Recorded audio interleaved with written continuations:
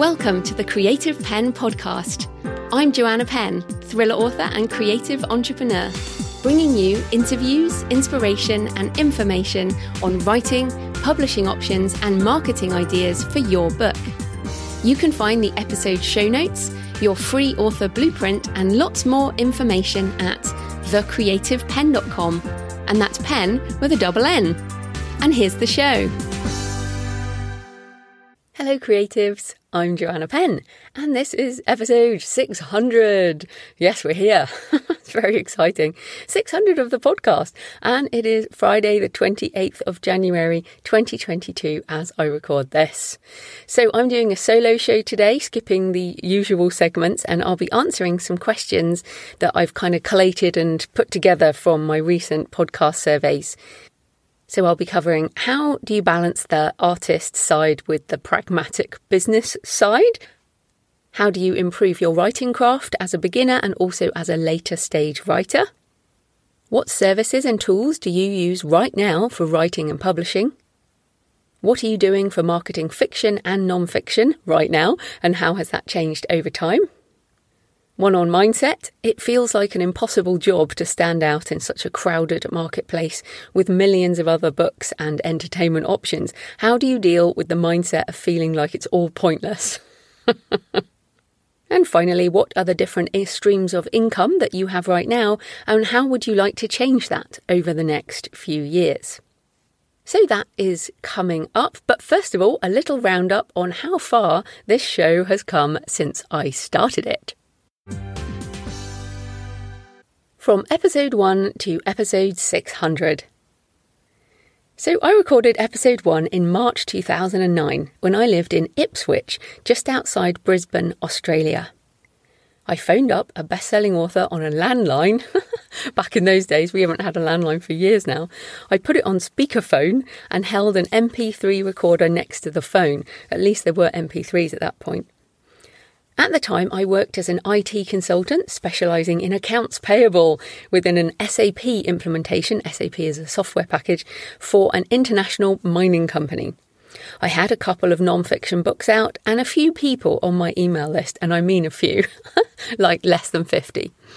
The International Kindle hadn't yet launched. Print on demand was only just emerging as a viable option. There were no digital audiobooks. There were downloadable MP3s, but not anything on the phone like we have now with apps. And there was certainly no empowered indie author movement as we have it today. Back then, self-publishing was mainly done by professional speakers and business people who had their own distribution channels. And that's actually how I learned about it. I started with a professional speaking association and discovered that these authors printed their books and sold them at the back of the room. Otherwise, that kind of printing, self-publishing, was considered vanity press and certainly not a viable business option for an author. 2009 really was before the dawn of the creator economy, which just shows you how things change over time. In 2009, I had pretty much no author friends. And I didn't really know what I was doing, but I saw podcasting as a way to connect with writers and somehow, maybe, possibly market my books. I had a one-page business plan on my wall for the Creative Penn with all the different ways I could make money based around my writing. I absolutely intended to leave my job and run a profitable business as an author, but I had no idea what lay ahead. I was just enthusiastic to get started. And I should say I do have a bias for action. It's one of my strengths and one of my weaknesses. I tend to yes, right, well, I'm just going to do it. Whereas Jonathan will be like, hold your horses. Let's just maybe assess which direction we should act. So I've made many mistakes by having a bias for action, but I've also, I guess, had a lot of opportunity too, because I do get on with things. So I started making some money and left my job a few years later in 2011 to focus on the business. So just to be clear there, 2006 really I started writing, 2011 I left my job. So 5 years before I left my job. Then I started making six figures in 2015, which is again like a decade-ish after I started writing, and quickly surpassed my old salary with a multi-six-figure annual income, which I've sustained since then. You can read and or listen to some of my historical lessons learned at thecreativepenn.com/timeline. Almost 13 years, unbelievable, isn't it? After that original episode, the Creative Penn podcast has now been downloaded over 6.4 million times across 227 countries, with the top countries being US, UK, Australia, Canada and Germany. Most episodes get between 9,000 and 16,000 downloads per episode, varying by the popularity of the topic rather than the author, which I think is really key. You don't have to be a big name author to be a great guest on a podcast. You just have to offer valuable content to the audience of the show. So if you've been hesitating in pitching because you feel like, oh, I'm just not a big enough name, well, you should definitely pitch, not necessarily me, although you can pitch me, but the other podcasts you listen to. Are there shows that you think, yeah, I could offer something really useful to that audience? Then just go ahead. And I should say I'll link in lots of links in the show notes, but I obviously, as part of the Audio for Authors book, there's a chapter on how to pitch and how to be a great guest and all that. So this podcast has many functions in my creative business. I still love talking to people, even as an introvert who still gets heart palpitations before some interviews. Not with everyone, but I definitely still get nervous with some people.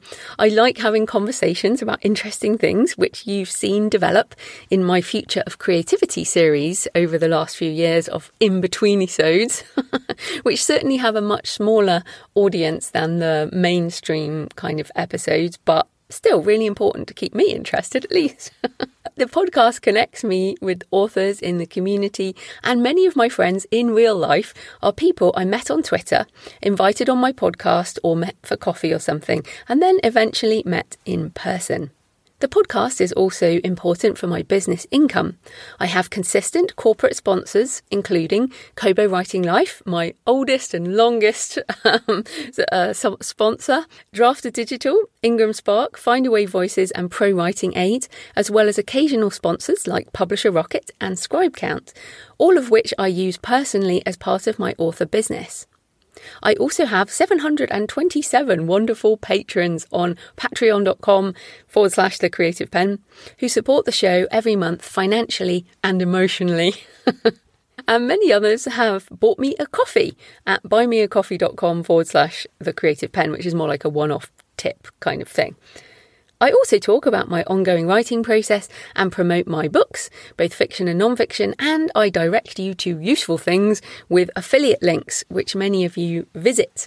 Thank you for using my links. It supports the show. And of course, if you want to know more about how a podcast works from the technical, craft and business angles, check out my book, Audio for Authors, Audiobooks, Podcasting and Voice Technologies. So yes, this podcast is still one of the most important aspects of my creative and business life. I consider it part of my body of work.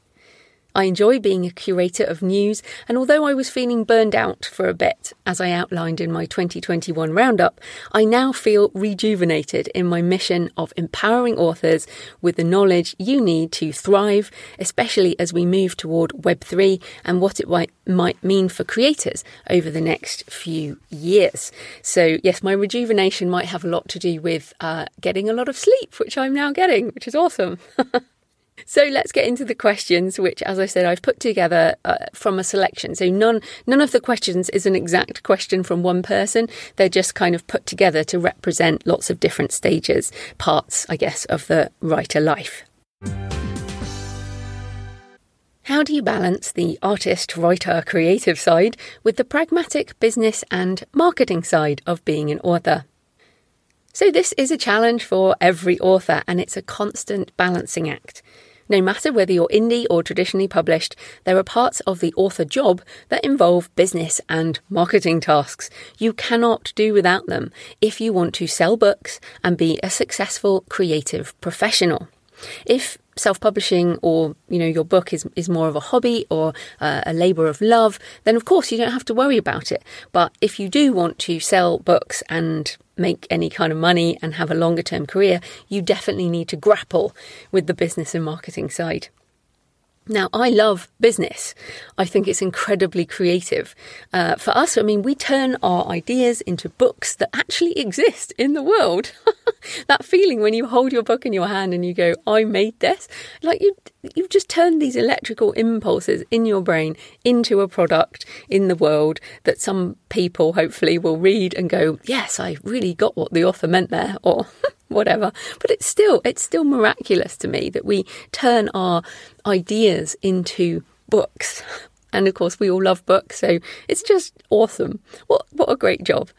And of course, making money with my art means I can make more art.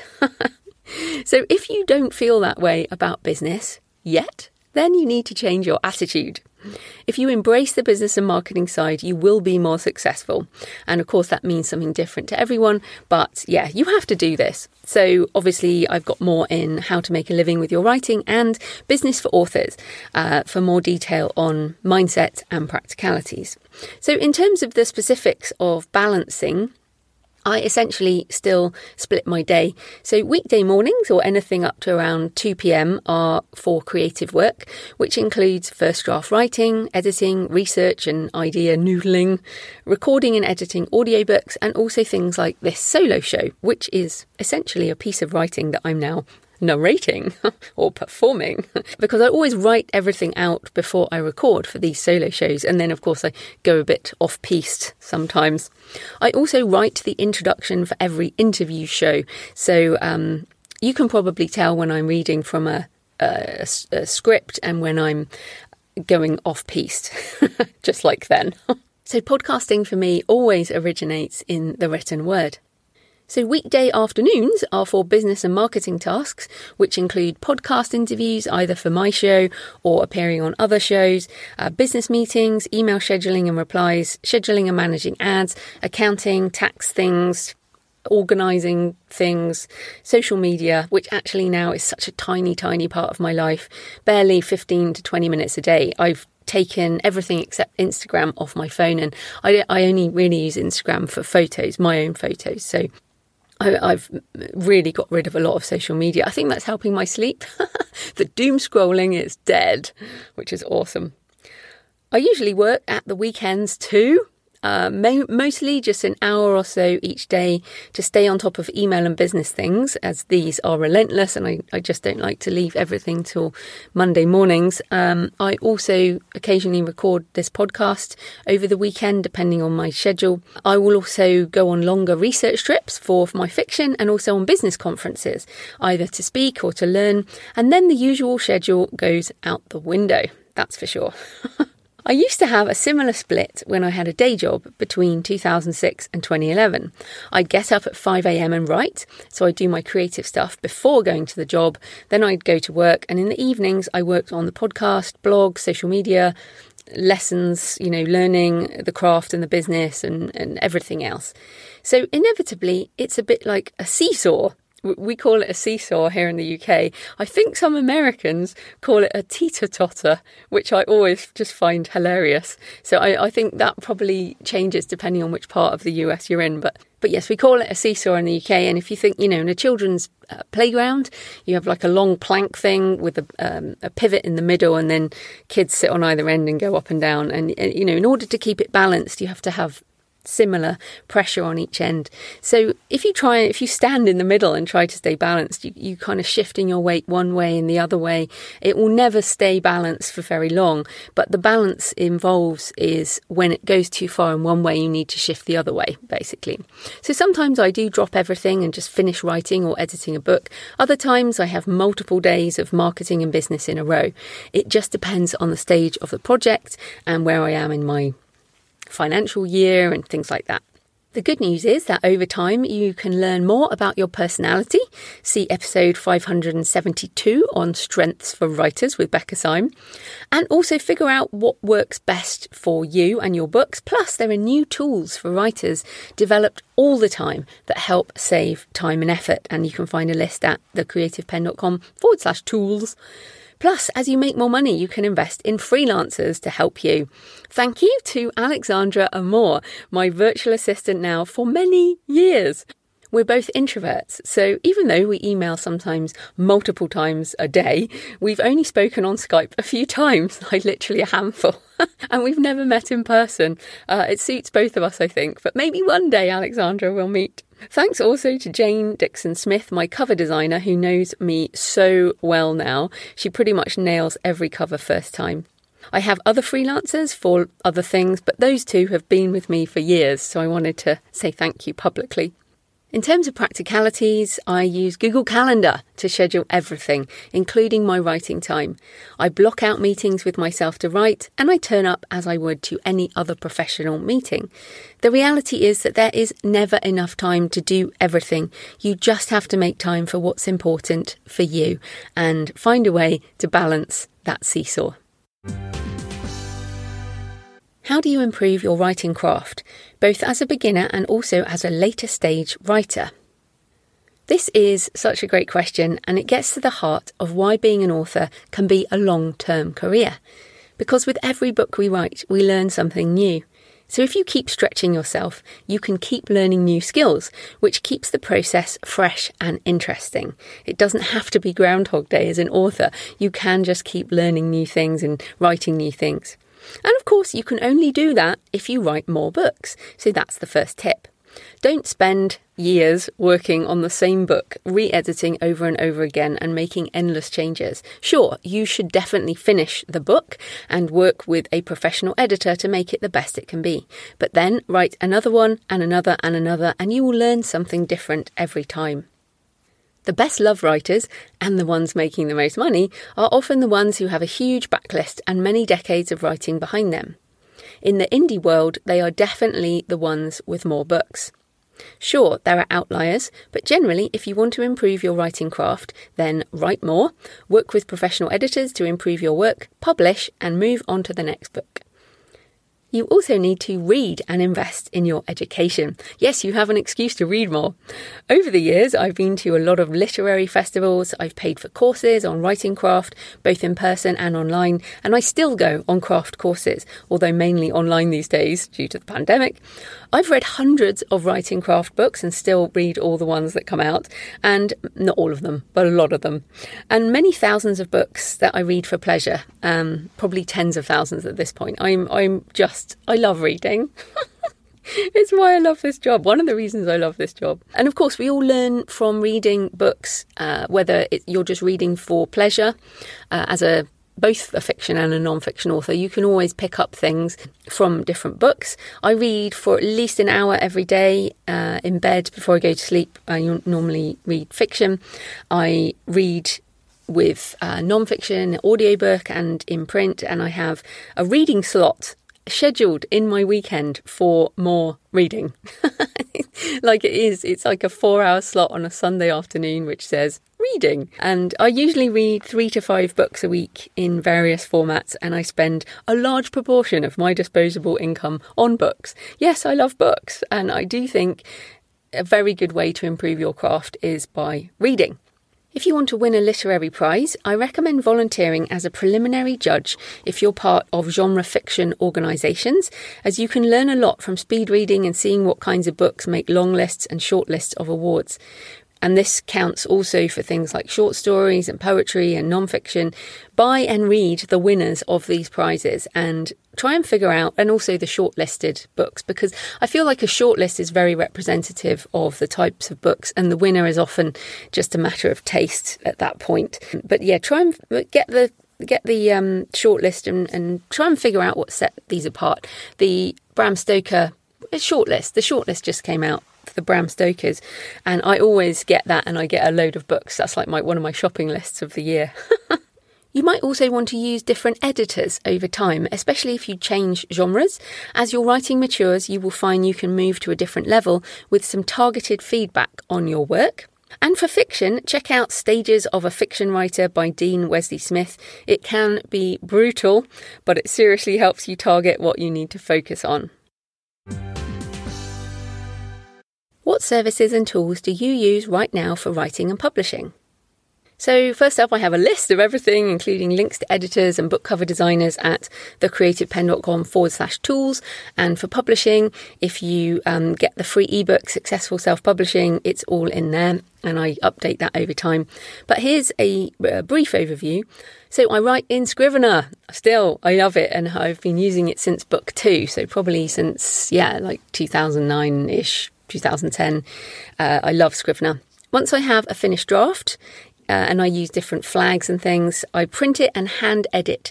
Then I put those changes back into Scrivener. I then open the Scrivener project in Pro Writing Aid, which seriously is one of my top tools now. Like I wouldn't write without Pro Writing Aid at this point. I go through the edits according to the Pro Writing Aid suggestions, of which I only make, I make about 90% of the changes that Pro Writing Aid suggests. Like a human editor, I never make all the changes suggested. So then I print and hand edit once again, and usually I only need 2 full hand edits, and these are kind of line edit things. I do all the structuring within Scrivener. Sometimes there's a third, but not often. Now, these aren't full drafts. These are never really complete rewrites or anything like that. These are pretty much just line edits.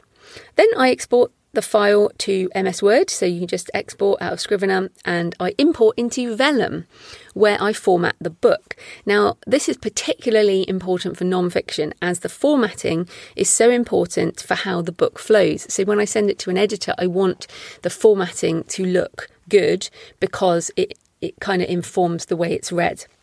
Now, of course, Vellum is Mac only. You can use my link, thecreativepenn.com/Vellum. But there are lots of other options, including Atticus.io from Dave Chesson at Kindlepreneur, and other free formatting options available at various other sites. So I have a link. Also, thecreativepenn.com/formatting. So I send the MS Word manuscript to my editor and or proofreader, depending on what book it is.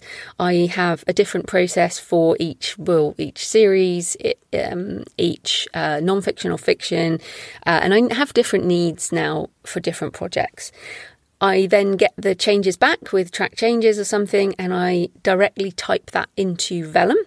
Then one more time, I run it through Pro Writing Aid just to check any final issues, and then I export for publication. I decide on my categories and keywords with Publisher Rocket. And yes, I have an affiliate link, thecreativepenn.com/Rocket. Love Rocket, use it lots. And I format the HTML with Kindlepreneur's free formatting tool. Again, links in the show notes. I currently publish ebooks direct to Amazon KDP, Kobo Writing Life and Apple Books, and then I use Drafter Digital and Publish Drive for other stores.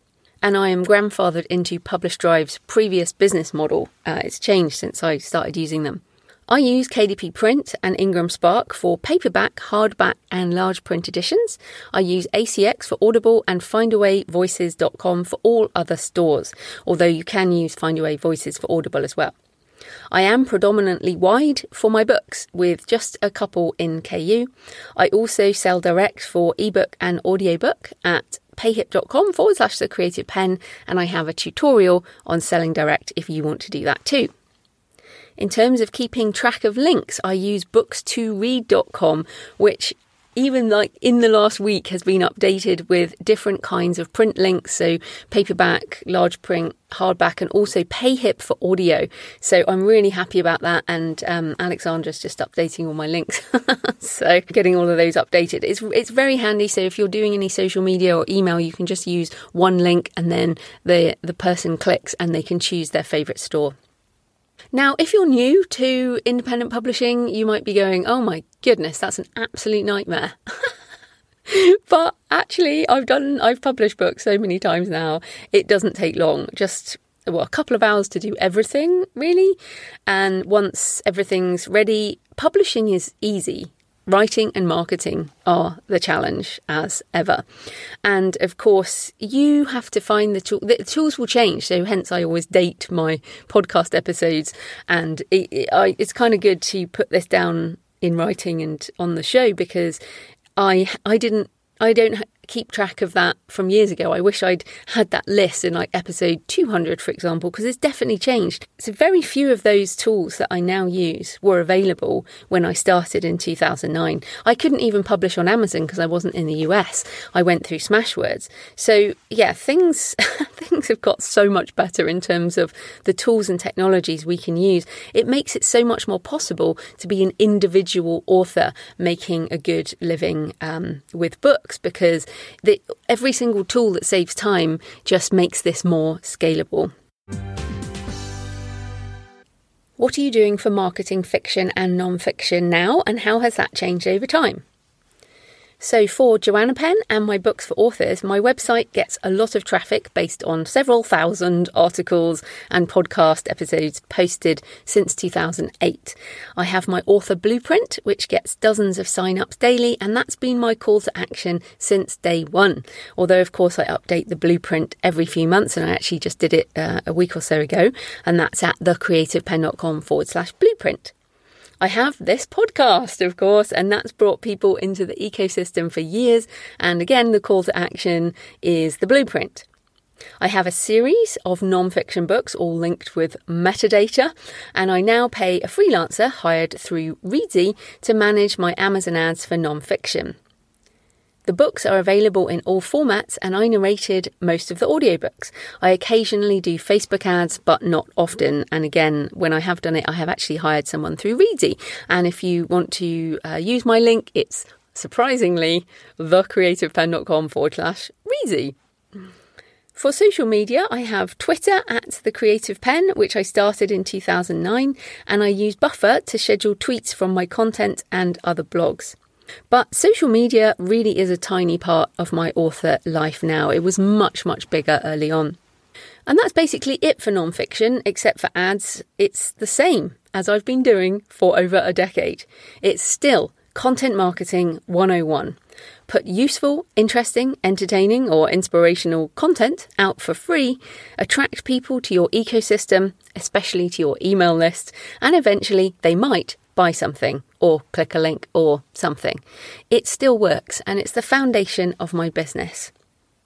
For my thriller, dark fantasy and crime fiction as JF Penn, I mostly publish books in series, and I've basically just used free first-in-series or limited deal promotions on first-in-series over and over for years and years.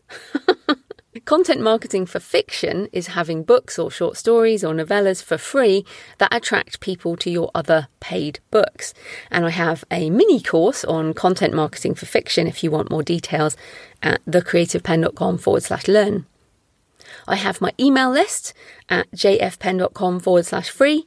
And for social media, I have Instagram and Facebook at jfpennauthor. But as I said, it's mainly for photos and book launch ads. You know, I might put a post up and then boost it or something, but I'm really not a massive social media user anymore. I also have my books and travel podcast and blog, which does attract some readers from my fiction and is getting more and more traffic. I don't just podcast there, I also put up sort of blog posts with pictures from my walks and my travels, and mainly I love doing it for inspiration, and at some point, I will publish my travel memoir pilgrimage series. I have 2 books in draft and potentially another one by the end of 2022. So I really need to get going on those. It's always about time, really. So it's interesting to consider that even though there are new marketing tactics all the time, the principles remain the same. Write great books, preferably in some kind of series, linked in some way. And even if you write standalones, you can still put things in a series. So my books for authors, they're all standalone. You don't have to read them in order. You don't have to read them all, but they are linked by branding. The cover design is all similar. They're linked by series metadata, books for authors. So even if you write individual non-fiction or fiction, if you can find a theme to link them together, then that's worth doing. So yes, write great books, preferably in some kind of series that appeal to a certain type of reader, and you need to understand who that is. Then set up and maintain an email list that you own and control. So regardless of what happens to the publishing companies, you will always be able to sell books. Find a form of ongoing content marketing that you can sustain for the long term. For me, that's podcasting for non-fiction and previously blogging, and also using free first-in series for fiction, and attract readers into your ecosystem this way and into your email list. Then, of course, if you have the time and budget to get into paid ads, find ones that work for you and use those to boost your sales. But this usually works best when you have a decent number of books and usually in a series. So your sustainable marketing might be TikTok videos or press releases for media appearances or live events or Instagram reels or targeted ads or whatever else you can sustain for the long term. And the tactics will keep changing. But the focus is always bringing people into your ecosystem so you can grow and maintain that relationship over time. And time in the market really matters. For both book sales, marketing, brand building, community, all of it. One of the reasons this podcast continues to attract and retain an audience is because I've been doing it for so long. I've changed the format and the content and the focus as I've changed. And I share my personal journey along the way, and that changes every week. But time matters. And I know it's so frustrating if you're just starting out, but time flies. I mean, we've been in this pandemic for almost 2 years. And in one way, it feels like forever. And in another way, it feels like it's gone really fast. And I feel that's the same for my author career. It's both gone really fast and been super, super slow. That's just how time works, I guess. It feels like an impossible job to stand out in such a crowded marketplace with millions of other books, as well as TV and film, games, music and other entertainment options. How do you deal with the mindset of feeling like it's all pointless sometimes? And look, I know it's hard and we all have days like that. Definitely, I don't know anyone who doesn't have days like that. And if you're starting out, it's really frustrating to hear that you need to build a backlist if you want to be successful. I remember hearing it from Dean Wesley Smith and Chris Rush and Bob Mayer, who've all been around publishing for decades. And I used to get really annoyed with it. The early indie superstars also, like J.A. Comrath, Bella Andre, Barbara Freethy, they came out of traditional publishing with a ton of books that they got the rights back for. So when I started in the indie space in 2008, I had nothing either. I mean, I had like one book and I didn't have an email list. I had nothing. And like all of us, we start with nothing. But also back then, we didn't have the marketing options we have now. So yes, there's more competition now, but there are also so many more opportunities. The global market has grown, so there are more readers every day. The tools we have now save so much time and effort. The marketing possibilities are online and endless, so it really is much easier to find something that you can sustain and get on with it. Really, it's about changing your attitude. Also, just for intrinsic reasons, I measure my life by what I create, and I love writing and creating. So I'm going to do that regardless of how many other millions of other creators there are in the world. And in fact, even if I got the huge movie deal and the big money and never had to work again, I would still write and probably podcast in some form. I also want to reach readers with my fiction and other authors and readers with my non-fiction. So I just keep putting my creations out in the world in different ways and trust that the right people will find them. Attraction marketing is absolutely the heart of what I do. And here we are all these years later and it works. It still works. You're listening for a start. So create for the joy of creating, then put your work into the world consistently for years, and find a way to reach readers that you can maintain consistently for years, and things will happen. They might not be what you expect, but things will happen. What are the different income streams that you have right now, and how would you like that to change over the next few years? So right now I have income from book sales in multiple formats on multiple platforms and multiple languages, and also licensing revenue from foreign rights. And I'm always open to licensing deals. Just email me, Joanna@thecreativepenn.com. I also have podcast income from corporate sponsorship and income from patrons at Patreon and buymeacoffee.com. Plus, I also have affiliate income from the tools and services that I recommend, which are always companies I use myself in some way and essentially stake my reputation on, which is why I'm so picky on who I accept as a sponsor. So I also have course sales. Check out my courses at thecreativepenn.com/learn. I used to have speaking income, but that is almost zero now as I do some speaking events, but very few. In terms of changing things, I do have a path forward in my head, but it will take a few years to execute.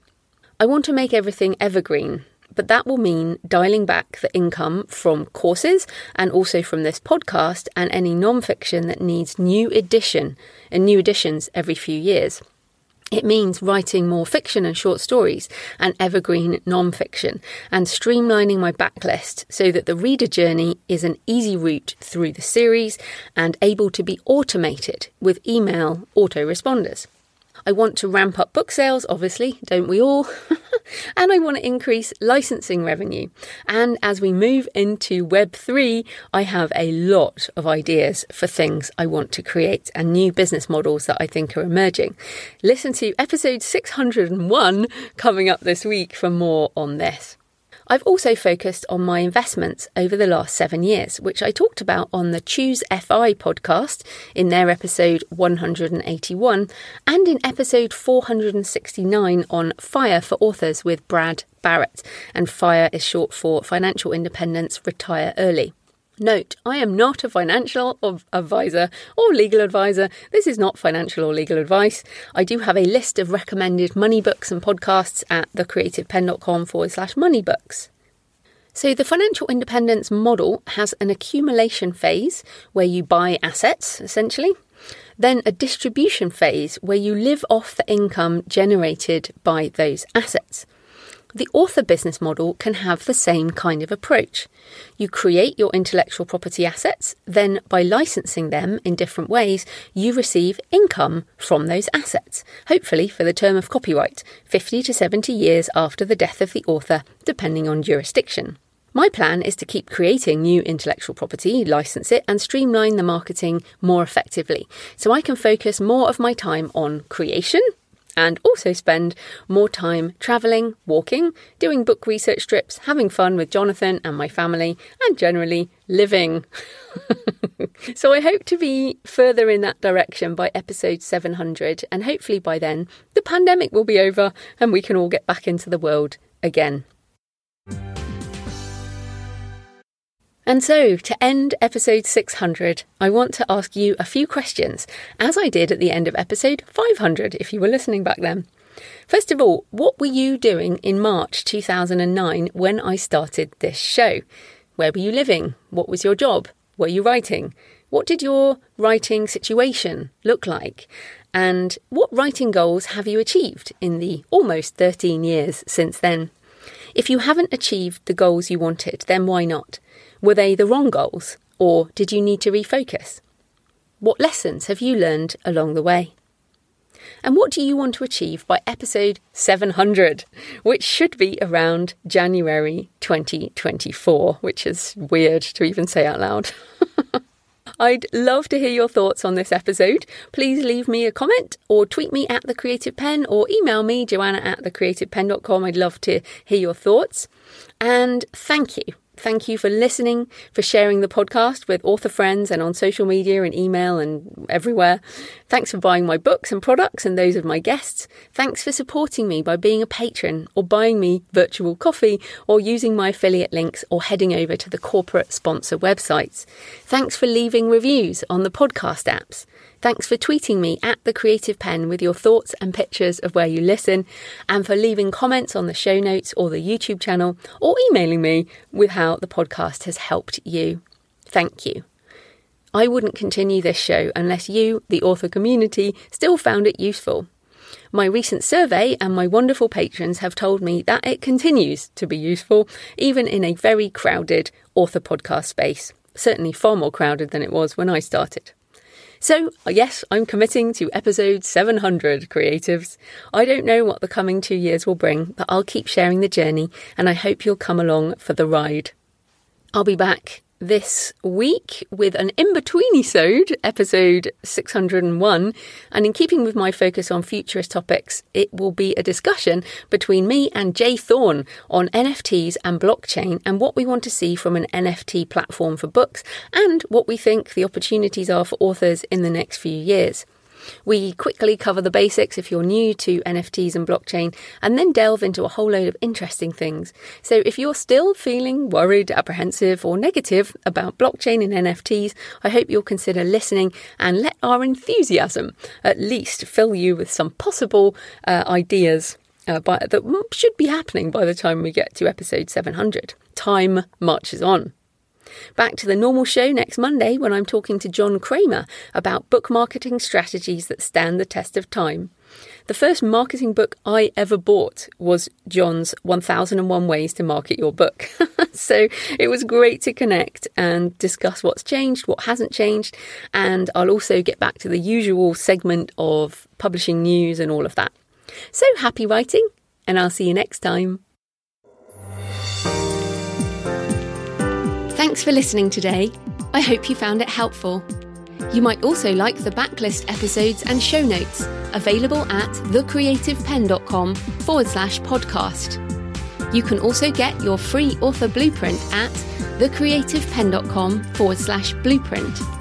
If you'd like to connect, you can tweet me at The Creative Penn or find me on Facebook at The Creative Penn. See you next time.